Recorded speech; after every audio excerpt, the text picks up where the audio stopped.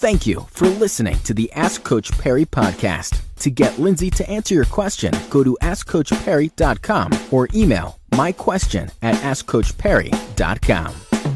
It's the next episode of the Ask Coach Perry podcast, and Lindsay's with me. Got a question in today from Charlie Hugh. He said, Lindsay, I'm a newbie and I'm worried regarding my finish time for Comrades. Is there a formula that can be used with some accuracy to predict your finish time? Also, what do you feel should be the length of the longest run prior to Comrades?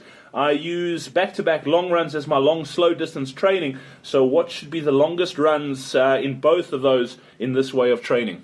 So getting to your question about finishing time, look, there isn't a very accurate way of predicting finishing time, but for the down Comrades, I'd say pretty much from around about a 3-hour marathon all the way to about a 4:43 around their marathon, you're very safe on a 2.5 times your marathon time. That'll give you a really nice indicator of what your finishing time should be. So just to make it easy, if you run 4 hours for your marathon, you've got a pretty good chance of running 10 hours for the Comrades.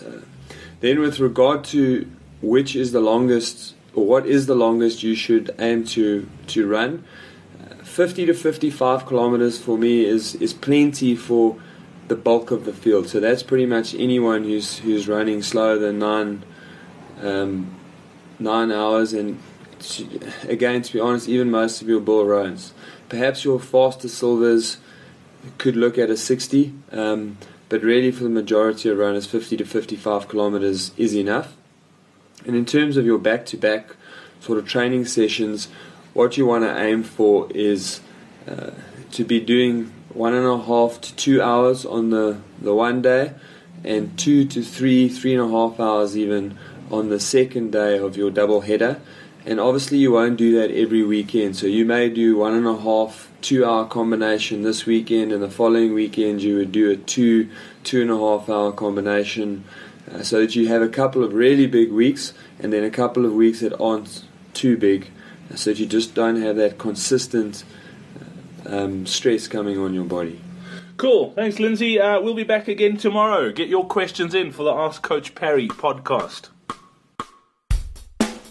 Be sure to subscribe to the Ask Coach Perry podcast on iTunes, follow it on SoundCloud, or listen to it on Stitcher. Follow us on Twitter @AskCoachPerry.